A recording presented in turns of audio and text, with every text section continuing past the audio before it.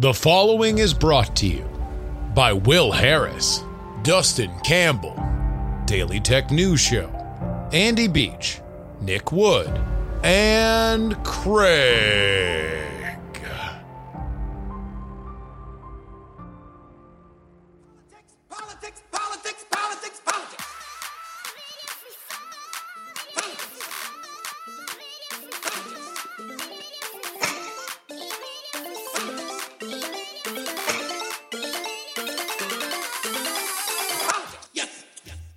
Hello and welcome everybody to the Politics podcast for October 20th, 2021. It's your old pal Justin Robert Young joining you deep in the heart of Texas. We got a great show for you today. Indeed, may we be seeing it? Drip, drip, drip. Crack, crack, crack. A thaw in the freeze between the Democratic factions. Few meetings this week. It looks like we're coming to a compromise on the Build Back Better bill, but will it be something that the progressives can swallow now that the momentum has begun to tilt against them? We will spend a lot of time on state politics this episode, including a look into that Virginia governor's race. Has Glenn Youngkin found an issue that can bring him outside of the pigeonholed Republican stance and indeed begin to speak to independents and maybe some Democrats? We explore the very, very messy situation in Loudoun County. And we will be joined by Politico's Mark Caputo. He normally covers Florida, but is taking a look northward in his most recent story about Brad Raffensperger. You might know that name. He's the Secretary of State of the Peach State and is one of Donald Trump's biggest enemies. Somebody that he has said many unkind things about since the 2020 election and the fact that Georgia very narrowly went to Joe Biden. But unlike other Georgia politicians, Brian Kemp, Raffensperger is running directly into the criticism as he seeks to keep his job. We'll talk about that and get a little bit into Florida as well. But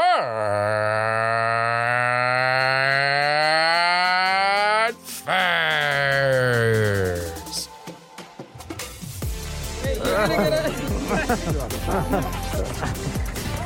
we're talking. All right, we're talking. What could be better? Bernie and Manchin together. That is Bernie Sanders and Joe Manchin. Staged a little media. Oh my God, did you guys just catch us leaving? Let's take a picture together. They had a little one-on-one conversation, and boy, was it needed. Indeed, we might have seen hostilities at their worst, at least for now, between the two wings of the Democratic Party. Either quite have a Pokemon to represent them, like the conservative end of their Democratic Party has with Joe Manchin and the progressive end has with Bernie Sanders. And before they were all chummy, boy, did things get a little dicey.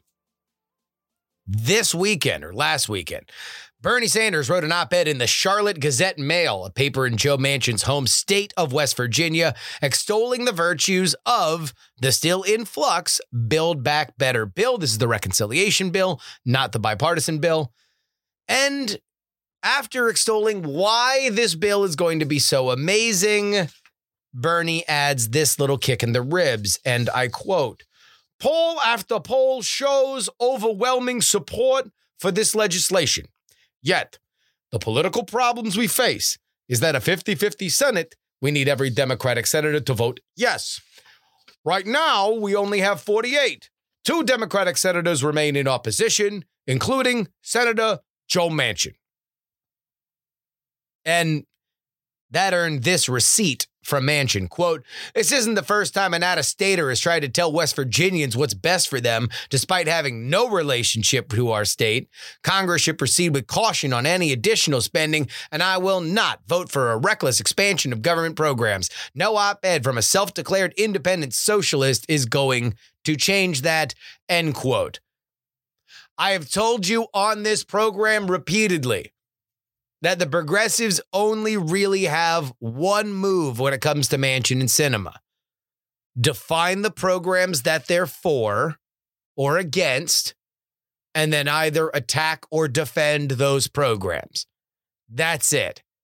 The problem with the Build Back Better bill is that it's so large, they have been left with the only move being, hey, guys, tell us what you want or what you don't want, mostly so we can attack you so you can support what we want. And I don't think that that's been particularly effective, especially since we're here now. Guys, face facts. Manchin won. Bernie and the progressives hoped they could pressure Manchin and Sinema into voting for a package they liked. That pair held strong. Now, we can have a conversation if the progressives use too much stick when a few carrots might have done better. Maybe you pick something that you're going to sell out because you know this is going to be a negotiation. You know that Joe Manchin is never going to go for the clean energy stuff. So maybe you decide to fold that into something else. But hell, that's in the past now. The reality is the progressives already caved from a $6 trillion bill and are somewhere between 3.5 and 1.5 trillion as of now, and it ain't going higher. The Biden White House has already signaled that some elements of the bill are on the chopping block, including free community college. That extended child tax credit may well get means tested if Joe Manchin has his say, which it looks like he does. And by the way, that makes it a much less useful political tool. That was something that, we're going to get into how important building a relationship between a political party and parents are in the next segment. But it certainly helps when you're getting a little bit extra in the mail each and every month.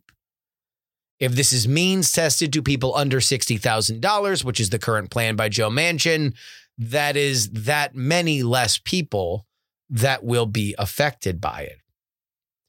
But that's not even the bad part. That's not even the bad part if you're a progressive. No. Get ready for this hard to swallow pill. Expansions to Medicare, including dental and vision, may be either cut or only funded for a few years, leaving it vulnerable to a Republican Congress or White House. Ditto to any kind of environmental measure that would cap or make more expensive coal, something that the Democratic senator from West Virginia has a tremendous stake in. But still, there are hopes for the Democrats that they might indeed pass something. Joe Biden met with both progressives and moderate delegates separate yesterday. I'm not sure why the progressives drive the bus in the House. The moderates played their hand and lost last month when Pramila Jayapal and the Progressive Caucus left them at the altar on a vote for the bipartisan infrastructure bill. Oh, by the way, it's not just Manchin that has moved further away from a deal in the last few weeks before this recent thaw. Indeed, Kyrsten Sinema signaled that she would not even think about voting for any version of the Build Back Better reconciliation until the House passes the infrastructure bill that she negotiated in a bipartisan manner. And by the way, the big question, where is Joe Biden? Well, he's been dotting the country, giving speeches about the Build Back Better bill, a bill that changes every stop that he's there. We don't know what's in it. He's not effectively able to sell it. And to be totally honest, nobody's electrified by a Joe Biden press conference to begin with. Ultimately, you can't sell a bill you can't explain. You can't say that a bill that is currently not in existence polls well.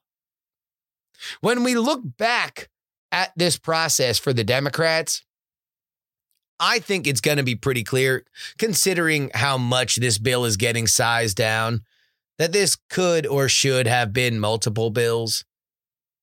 You can pass the ones you can, blame the opposition for the ones you don't, get your mileage out of the legislation that is made law.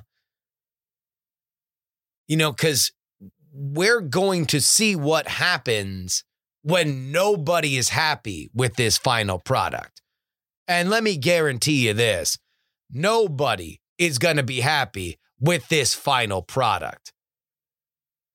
Then, of course, there's the doomsday scenario, that the cuts get too close to the bone for the progressives, and they decide it's not worth taking a victory lap for.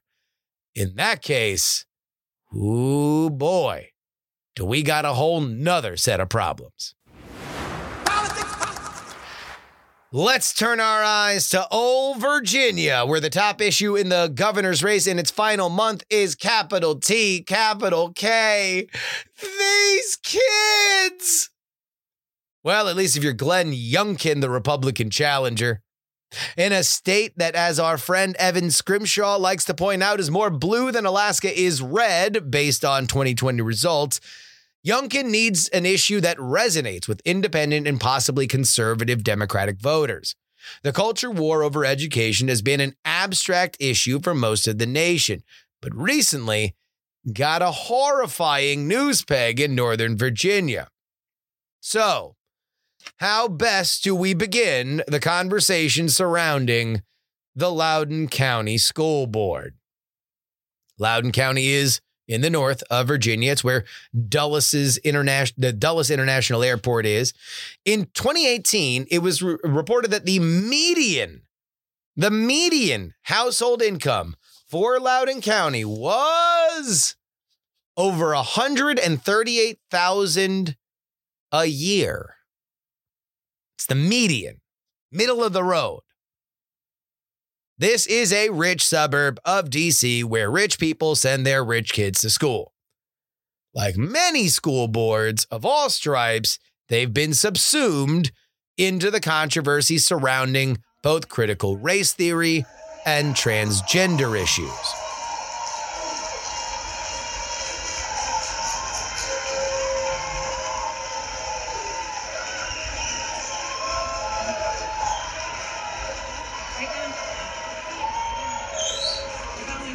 Madam Chair, I move to end public comment. One particular meeting of the school board went viral when the board cut off public comment as they discussed transgender issues. This particular scene was cited in a letter to Attorney General Merrick Garland by the National School Board Association, which called for violent parents to be investigated under the Patriot Act.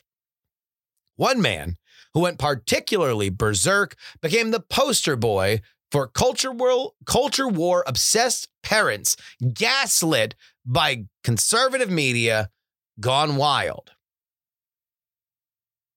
But let's focus on that guy. There's a problem here.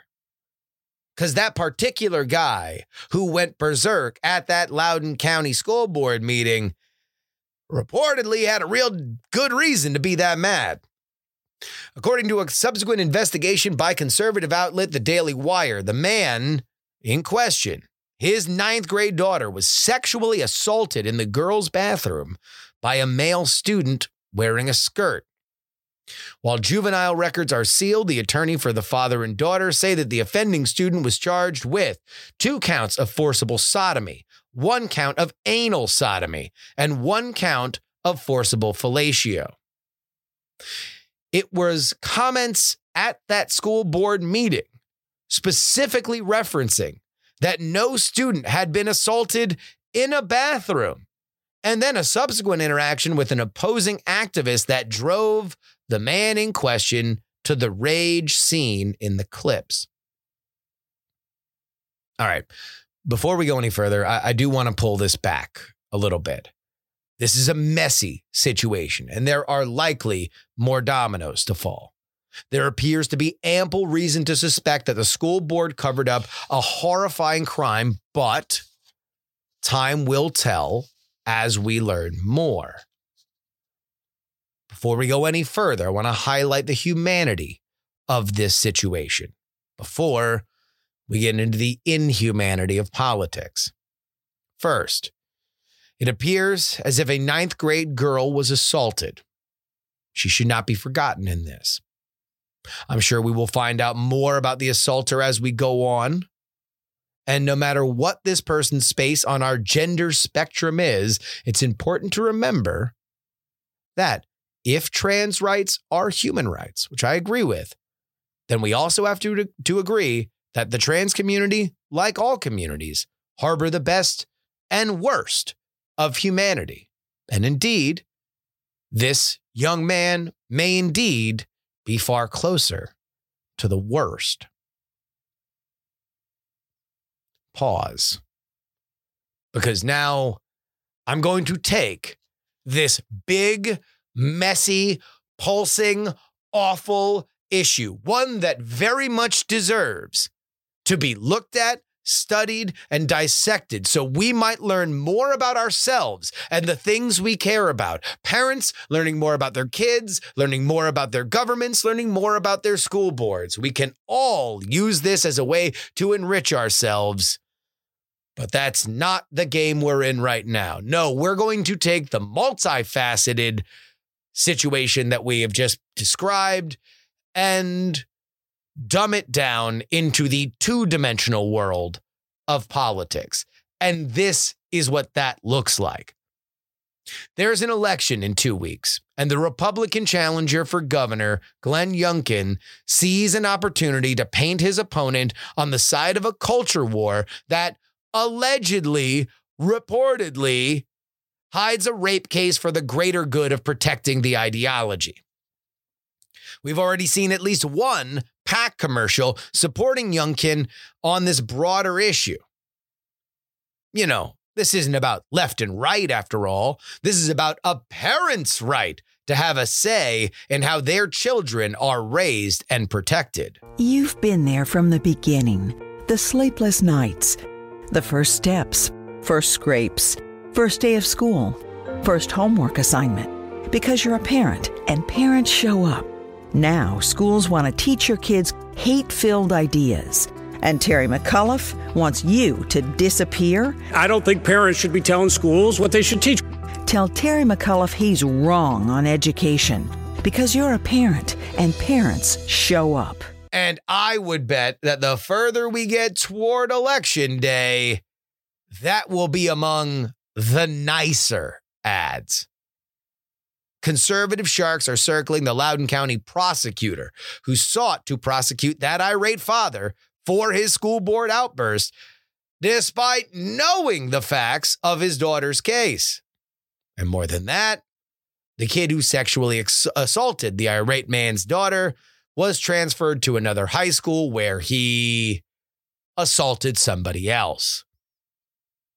That prosecutor is a close ally of Terry McAuliffe. Whether or not you believe the fundamentals of this race tilt toward Terry McAuliffe, which I do, this is not what you want to have dropped on your doorstep with so few days to go before the polls open. So, where are we now in terms of that situation? Well, the once and future governor of Old Dominion, Terry McAuliffe, has a 2.2% aggregate lead in the Real Clear Politics average. That is weighted down by Trafalgar Group's latest, which puts the race even. At the same time, the glittering stars of the Democratic galaxy have begun to descend. Kamala Harris, Stacey Abrams, Obama, and Biden himself will likely make their way to Virginia. Now, what McAuliffe would love is for the Build Back Better bill to be passed. So when all of these big movers and shakers are there, they can talk about the great benefits of having Democrats in office. But we'll see whether or not that happens. It seems to this point unlikely. We are ready for crunch time. And indeed, Your boy's going to be there. Booked my tickets. I am in Virginia for the last 2 days before that race comes to an end. Lock and load.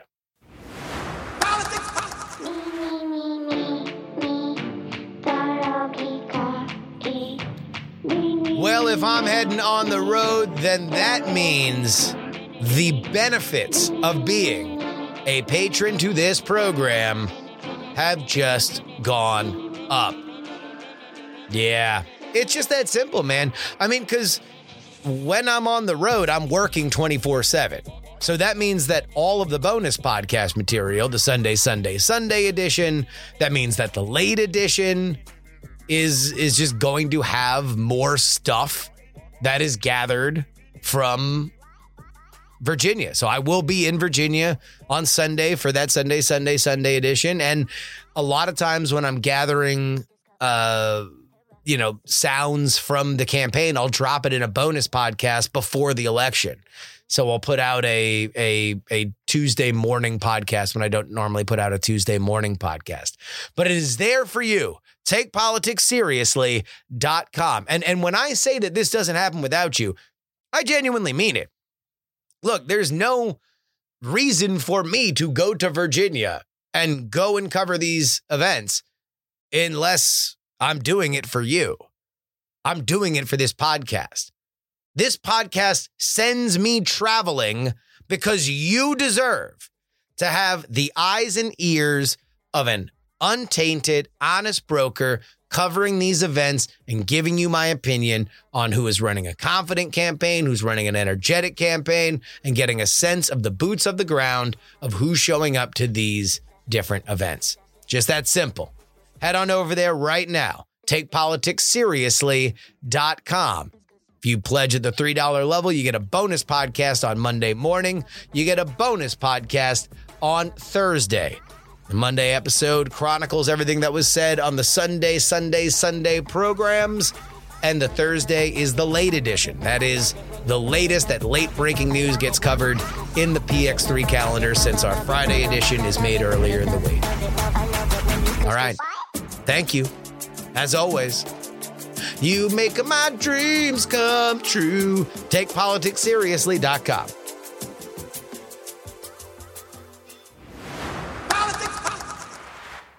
Our guest today is a reporter for Politico.com who specializes in the state of Florida. He joins us today to discuss the Sunshine State's northern neighbor, Georgia, and the differing ways residents on former President Donald Trump's enemies list are running for their seats. And we talk about Florida, too. His name is Mark Caputo. Welcome to the show, Mark. Well, thank you for having me. Good to be back. So this is something that normally when I talk to you, we usually talk about Florida because you do so much great reporting there. But this story that you have now is something that I found fascinating, and it is one state to the north, specifically Georgia, and their the race of one Brad Raffensperger, a MAGA supervillain, at least in terms of how Donald Trump has targeted him, but somebody who is, unlike Brian Kemp, who found himself in very much the same boat, targeted by Trump after the 2020 election in Georgia, has decided to take the other tact and really run directly against the Trump criticism. Right. A few weeks ago, Donald Trump gave a rally in Georgia where he just got on stage and trashed every statewide Republican office holder. The governor, lieutenant governor, the attorney general, and the secretary of state. The secretary of state, Georgia Secretary of State, Brad Raffensperger, has a particular spot in Trump's heart for criticism. Maybe heart would be the wrong organ. He really doesn't like Raffensperger because Raffensperger did his job. That is, Raffensperger's job is to oversee elections as other secretaries of states and other states do, overseeing elections. And the reality is, it's a fact that there was not widespread, systemic, significant voter fraud in Georgia that cost Donald Trump the election. What cost Donald Trump the election was the fact that he got fewer votes, which is perhaps to say what cost Donald Trump the election in Georgia was Donald Trump. not Brad Raffensperger. Now, one thing that is unique about Brad Raffensperger, and something that I think would certainly rally up the ire of Trump specifically, is that Raffensperger was not shy about playing the media game. He wasn't shy about doing television. He wasn't shy about fighting back on Twitter. And one can only assume that the tape of Donald Trump calling Brad Raffensperger was not leaked to the press by Brad Raffensperger, or sorry, by Donald Trump. It was likely leaked by Raffensperger. So is that part of it, that Raffensperger is not shy for this fight? He wasn't shy in the fall and winter of last year, and he's certainly not shy now as he's running for his office again? Right, you hit the nail on the head. Let me add one to that. He's written a book.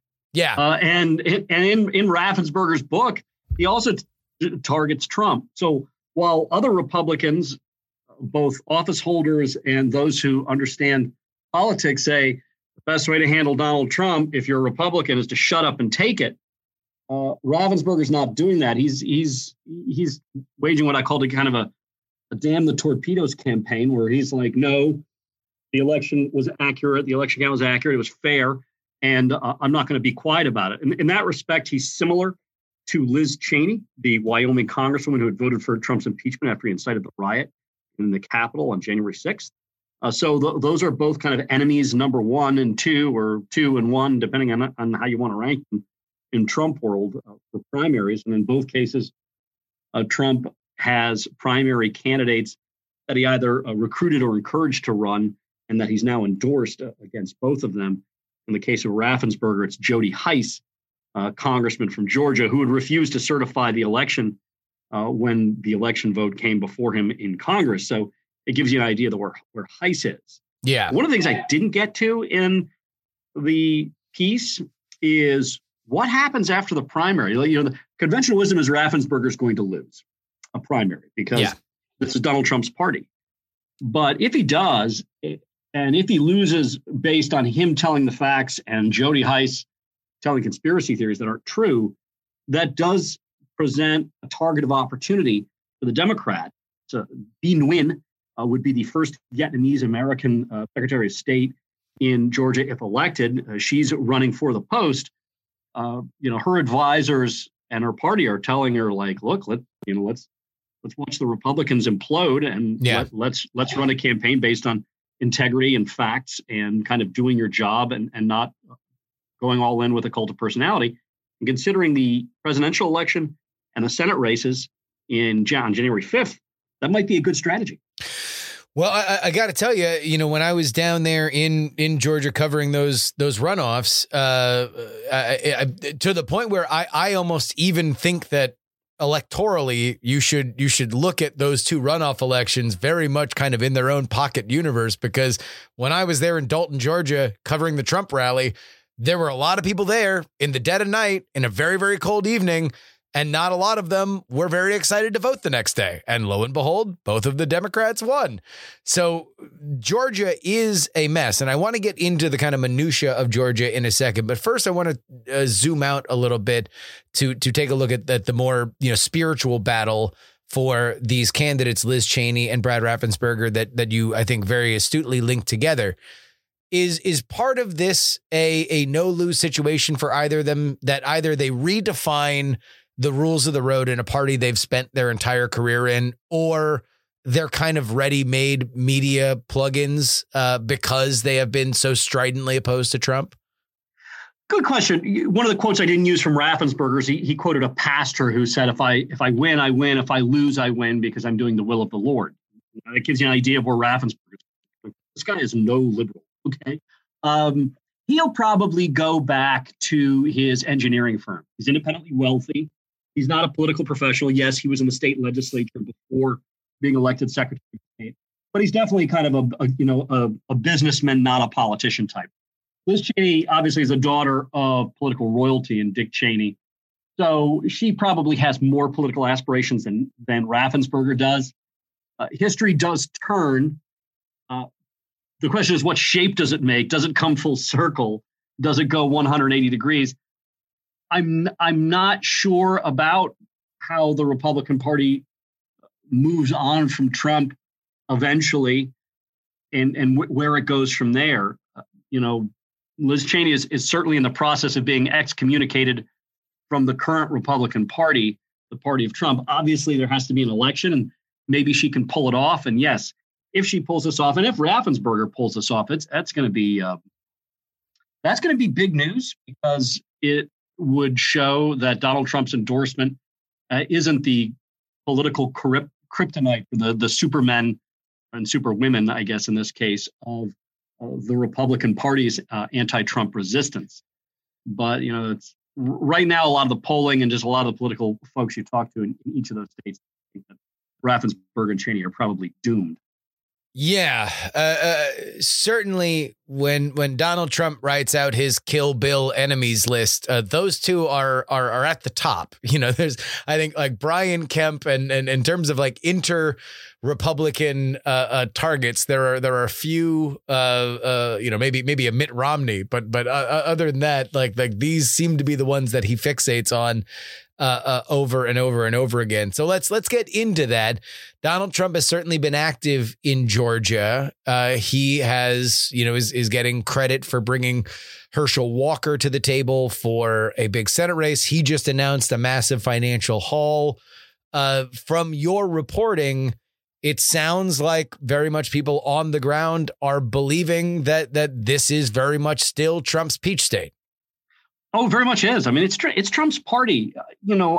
Some people have extrapolated from some of the current polling that shows that a majority of Republicans don't necessarily want to run for re-election again. I think that's kind of dangerous if you were to use the same sort of lens to analyze the 2019 candidates for the 2020 cycle on the Democratic side. Well, Joe Biden would have never won. He had 70% of the Democratic Party in early polling being opposed to him. Right? That's not how polling works. But yes, the reality is Donald Trump does know something about politics. He knows something about his base, and he knows something about star power. So that's kind of where Herschel Walker, fits in kind of magically in that equation. Now, Walker might have some baggage. He's had some business dealings which can be questioned. Yeah, he's had some domestic violence related issues, which he's going to eventually have to explain. But the fact is that he is half of a really remarkable story about race and progress and the Deep South. You're going to have likely, Walker hasn't gotten on the primary yet, but likely two black men running for Senate, with one of them being a black incumbent from Georgia. That's Yeah, that is going to be a fascinating contest should everything come down to it, because they both seem to be very charismatic candidates, although we have not seen Herschel on the on the trail just yet. But basically, right. Now, on paper, one of the things I should add is, we do talk a lot about Trump, but one of the fundamental things that Republicans will talk about and Democrats will privately wring their hands about, Donald Trump's not president. Joe Biden is. And Joe Biden's poll numbers are collapsing, both nationwide and in states like Georgia. And already there is the sort of political gravity that presidents face in their midterm when their party hemorrhages support in Congress. So don't underestimate the potential toxicity of Joe Biden to counteract the potential toxicity of Donald Trump in a state like Georgia. That's an important kind of countervailing force that we kind of have to consider. So, you have November, you have January, respectively, the presidential and the Senate runoffs that wound up being more anti-Trump than pro-Trump. Now Biden has a record. Now Biden has kind of a bad record currently as it regards his approval ratings. That probably changes the dynamic a bit as well. Now, if you look at Raffensperger being very aggressive toward Trump, you can't help but compare it to the man at the top of the state Republican Party, and that is Brian Kemp, the governor. He has tried to keep a bit of a low profile and specifically keep Trump's name out of his mouth up till this point. who knows how viable that is going to be when Donald Trump is doing rallies in his state, all but endorsing Stacey Abrams, which is a fascinating moment in that political cycle. But how is Kemp handling all of this in comparison to Raffensperger from your point of view? Depending on your point of view, Kemp is either handling it incredibly well and smartly, or he's being a coward. But the reality is that Donald Trump had desperately wanted to recruit top shelf candidate to take Georgia Governor Brian Kemp in a primary. And Trump has been unable to do it. And when he did take the stage in Georgia and mock endorse former gubernatorial candidate and likely future gubernatorial candidates, Stacey Abrams, it did rub a lot of Republicans the wrong way. But Kemp knows that it is Donald Trump's party and that there's no win for him going, the full Raffensperger. So he's one of those shut up and just take it kind of guys. Now, the calculation there is if he does make it out of the primary, Brian Kemp, then in the general election, he might be pretty well established to look like kind of that independent governor that people would want to reelect. Like, hey, look, Donald Trump took it to me. That could message to your more centrist swingy voters.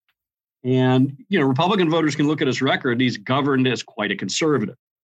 So there is that. Predicting what's going to happen in the primary and then what's going to happen in the election beyond is tricky, especially in a state like Georgia.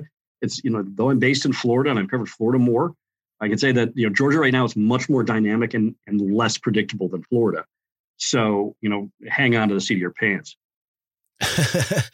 Well, I guess the only other thing that I could see is that for as violent as Trump's temper is with the people that he believes have wronged him, he is certainly not incapable of forgetting past grievances if he believes that a better future for him lies with you as an ally and not an enemy. From your reporting, is there any sense that part of this, the calculus for Kemp is, hey, the longer I lay low, eventually if I win the primary, then at the very least he stays out of my hair and doesn't actively campaign against me, and maybe even there's some reconciliation down the road? I haven't got any sense in talking to Kemp's people, and people are familiar with the governor's that he has any belief that Donald Trump is going to lay off. They do have a belief that if he does survive the primary, criticism might be beneficial in the end for the reasons I had outlined before. It could be kind of appealing to centrist voters, swing voters who don't want to elect a Trump cultist.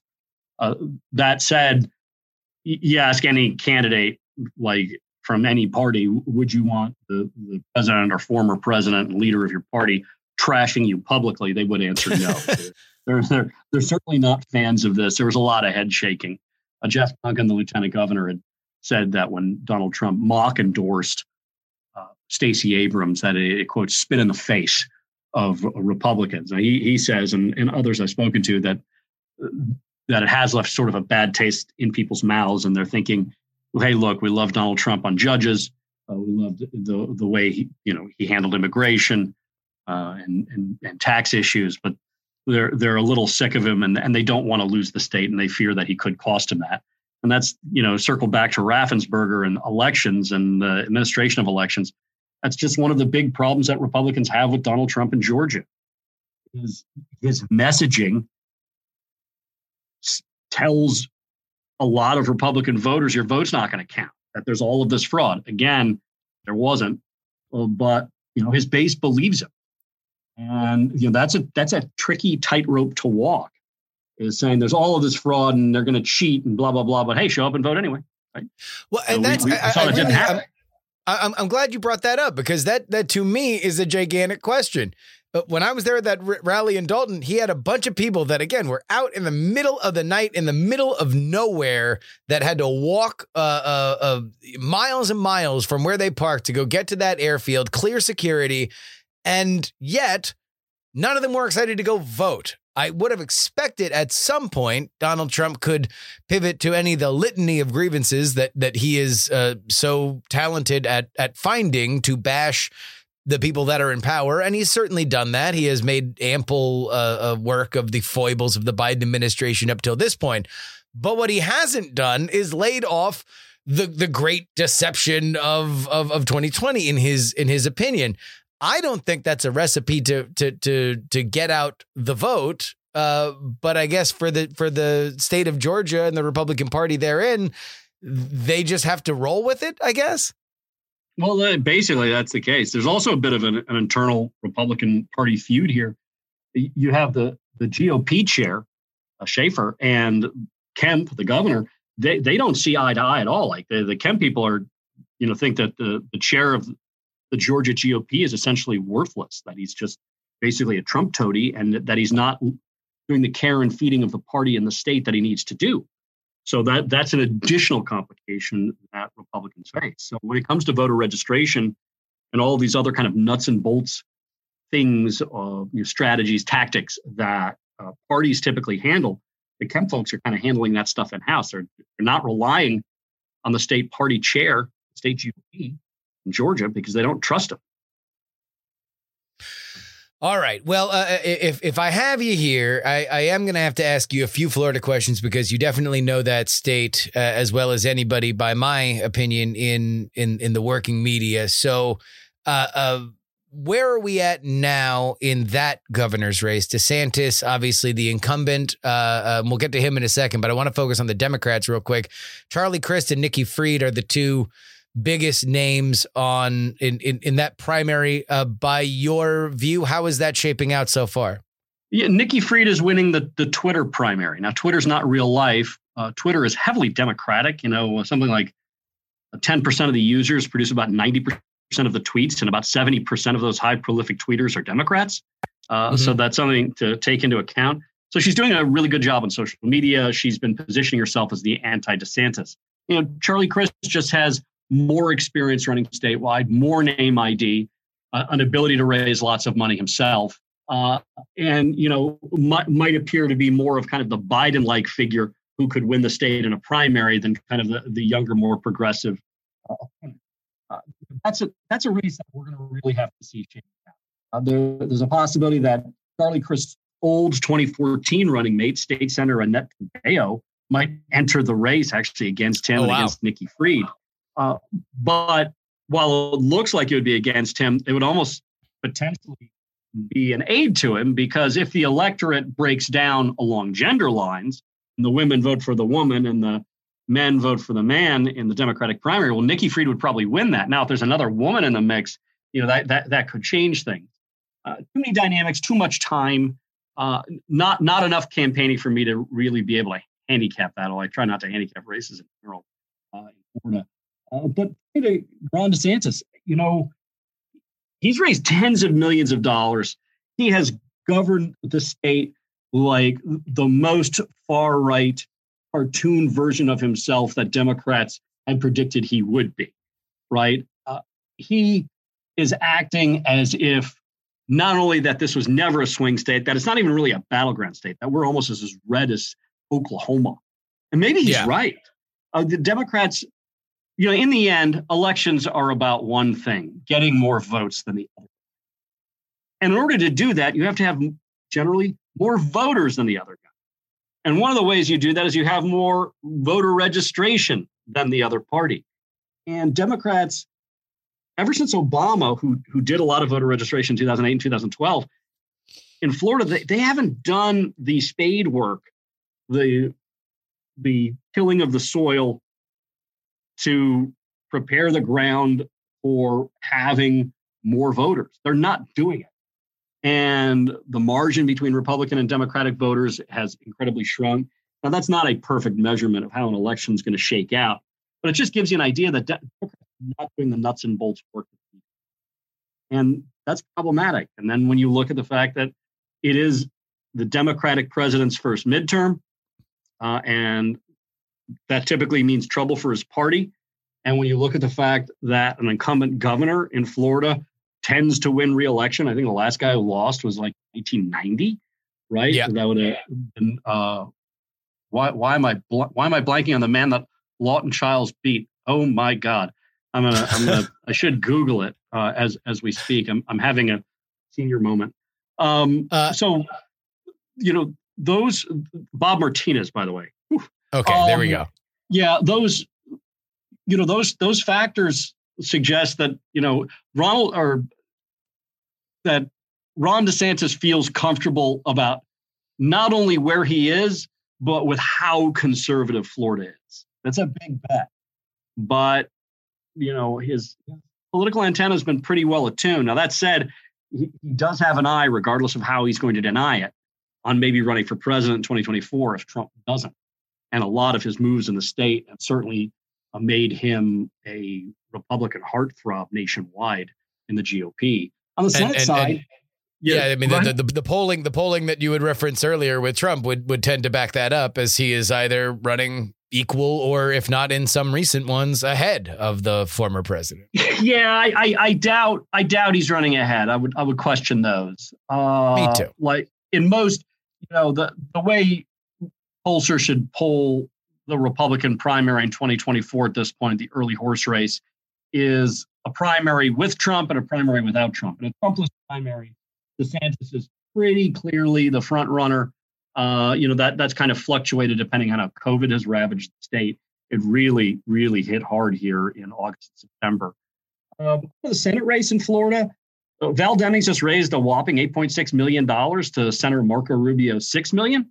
So she's doing the things she needs to do in terms of raising money. She's an exciting and interesting candidate. She could be the first Black woman from Florida to be senator if elected. Also, while she's pretty liberal in many of her social policies, she's a former police chief. So the defund the police stuff is probably not going to work as effectively against her as it is perhaps against other candidates. That having been said, I still default to the fact that the Democratic Party hasn't done the things it needs to do.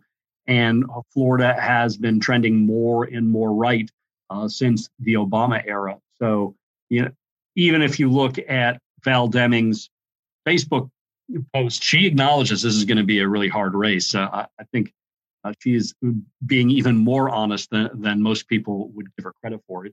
It's going to be a tough battle. Marco Rubio, while widely derided and loathed by the left, certainly on social media, he's nevertheless a pretty solid candidate. His profile is in a state like Florida. I mean, he won in 2010. He won re-election in 2016 by a pretty big margin in the general election. So, he's looking in okay shape, especially if you look at his approval ratings. He is above water. There's more voters like what he's doing than dislike what he's doing. Those are all pretty good signs for him. I mean, yeah, he won a re-election in 2016 after he had to be, dragged by his collar back into the race when he was by at least the reporting wanted to take a gig at the Dolphins. So, I think if Rubio would have gotten a job with the Dolphins, he probably would have taken it. Yeah, Rubio got seriously drubbed in the 2016 primary by Trump. I think it was March 15th. Marco Rubio lost 66 of 67 counties to Trump in that time. The only one he won was his home county of Miami-Dade.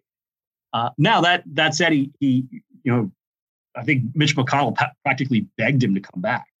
Yeah, and he then went on to post one of the biggest lopsided margins in a general election win in a Senate race in Florida when he defeated Patrick Murphy, the Congressman at the time. So that goes to show that, while Marco Rubio might have some base problems, statewide in a general election, he's a tough candidate to beat. He's bilingual. 17% of the voters in the state are Hispanic. A lot of them are no party affiliation registered voters, which is a sign that they are swingy and gettable. And if you would have looked at the 2020 election results, especially in Miami-Dade, which is the largest county in the state with the most Hispanic people, Trump made huge gains among Hispanic voters. And it wasn't just Republican-leaning Cuban Americans. It wasn't just among Venezuelan Americans. It was among Colombian Americans, Nicaraguan Americans, Puerto Ricans, and perhaps even some Mexican Americans. So it was quite a sweep by him. Yeah, and I think that's part of the reason why I think Rubio is uniquely difficult to beat, because for folks who are novices to Florida politics, if you're the Democrat, you got to blow out the Republican in Miami-Dade, Broward, and Palm Beach, or else you don't have a shot. That's where your votes live. And if Rubio's strong there, then it's going to be hard, You are correct. To overtake him. Just Miami-Dade alone. One more thing about DeSantis, and then I'll get you out of here, because pre-Delta, he seemed to be very much ready to kind of run a bit of a victory lap as the governor that kept things open, and per capita wasn't out of whack with the rest of the country in terms of its cases and deaths. Delta comes in, affects a lot of the South, but it really, really, really, really damaging to Florida. Where is DeSantis now in terms of his COVID policy, his vaccination policy? He had been, I remember a time when the criticism to him was that he was vaccinating the wrong people too quickly, but that didn't seem to save him for the Delta surge. Yeah, well, boy, we could spend probably 2 hours talking about that. Bottom line is, DeSantis has shown signs that he's recovered losses among Republicans. He did for a time when he first started out as governor have a little more support among Democrats than many would have figured. He's lost that, and he's probably never going to gain it back because, as I'd said before, he's just gotten more and more right. Independents are a little bit of a mixed bag. I don't know how they're performing for him. I haven't seen any recent polling in Florida. But Florida was a little bit of a mystery, even, when he was victory lapping, because it didn't really hit Florida hard, despite a lot of the media coverage. Florida's death rate from COVID was 27th in the nation before February. Or in February, which is the last time I looked at it. And then Delta happened, and we went till about 9th in the nation in death rate. Yeah. Killed a lot of people. Now, there's a bunch of factors there. Yeah, sure, people probably should have worn masks, but masks aren't magic. And by the way, all of the cases in Florida collapsed almost as fast as they exploded without a statewide mask mandate. Epidemiologists are going to probably have to do a little more explaining about that going forward. It did hit us really hard, even though Florida was relatively well vaccinated compared to other states. I have a theory that it's a combination of things, including culture.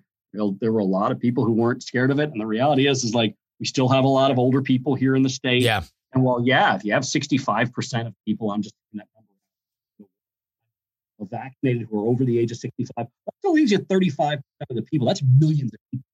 So, the bottom line here is when Delta came, what was noteworthy about DeSantis was his utter defiance and not only refusing to do mask mandates, but pushing for a ban on vaccine passports, trying to ban local school boards from having mask mandates among kids and staff.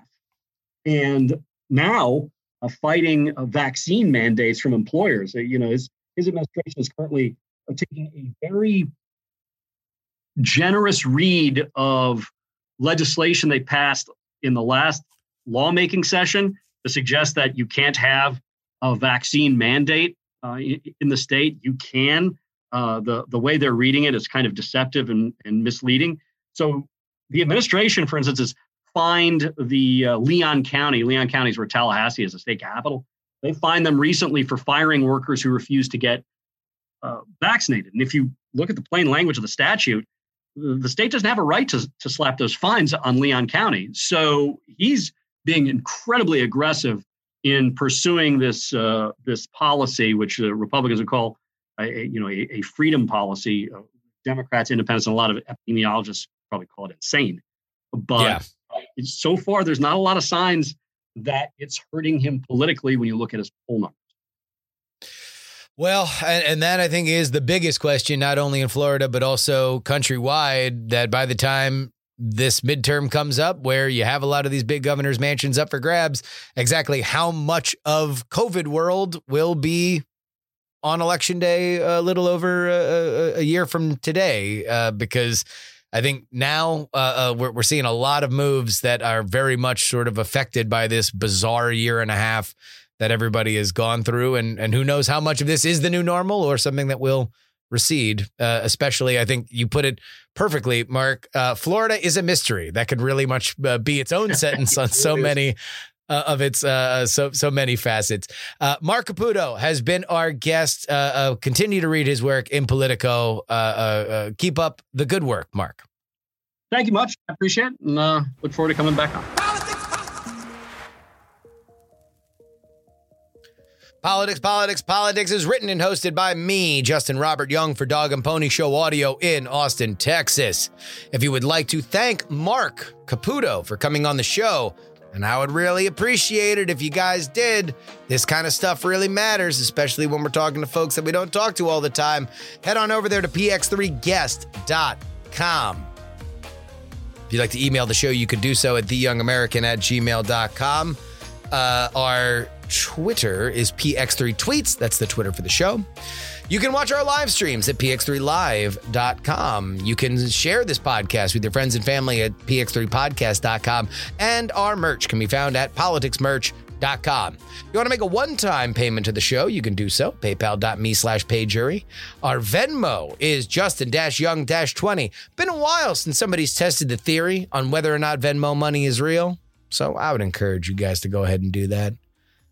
Just go ahead, Justin-Young-20. Just try $1 right now. I'll tell you if it's real. Our Cash App is PX3 Cash, and if you'd like to send anything physical in the mail, it is P.O. Box 153184, Austin, Texas 78715. Of course, the only way you can get our bonus content weekly is TakePoliticsSeriously.com. Brings you to our Patreon page. Get your custom RSS feed. Put it in the podcatcher of your choice. Set it and forget it, friends. $3 tier gets you 2 bonus podcasts per week covering all the news that we miss on our free podcast schedule. $10 tier gets your name read at the end of the podcast like these folks in the Titanic. $10 tier, including Idris Arslanian, DJ Caddy Mac, Niemeister, Dr. G, Lord Scale, De Quince Anile, Admiral Flapjack, Utah Jimmy Montana, Edmund Pluribus Unum, Pete Spiceri, 70s TV salesman or spy. D, really? And vote Gloria Young for King of the New World Order. Zombie Doc, Edison, no mention on the podcast, please. .com Junkie, DP4 Bongo, Pop Gold, Jewish Lives Matter, 100 Mile Runner, Double K Ranch, Yield Pinball Shop, John, Snubbies, Off Route 44, Neil, Charles, Darren, Olin and Angela, DL, Steven, Chad, Miranda Janelle, Chief Andy, Robert, Casey, Paul, the most conscientious nonpartisan listeners, Brad, Richard, D-Laser, Just Another Pilot, Middle-Aged Mike, The Jen, Will, J Pink, and Andrew. Join their ranks. Head on over right now. TakePoliticsSeriously.com. And that'll wrap it up for us today. Our next episode on Friday will be supply chain intensive. Supply chain intensive. You guys have actually sent me a lot of your own stories. Apparently, we've got a lot of folks who listen to the show that are involved in the supply chain.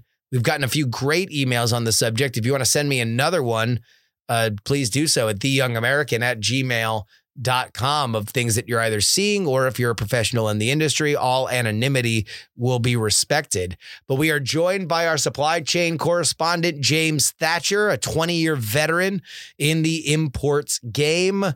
We break down exactly what the problem is, whether or not what Joe Biden did is in any way effective, and we get into some of the hard stuff, which is, are we going to have Christmas shortages? And more seriously, are we going to have heating shortages? All of it is explained Friday on the show. Till then, this is your old pal, Justin Robert Young, saying some shows talk about politics, others talk about politics, still more discuss politics. But this is the only show. By the way, Mel Brooks and Nick Kroll, Call Me for History of the World Part 2 with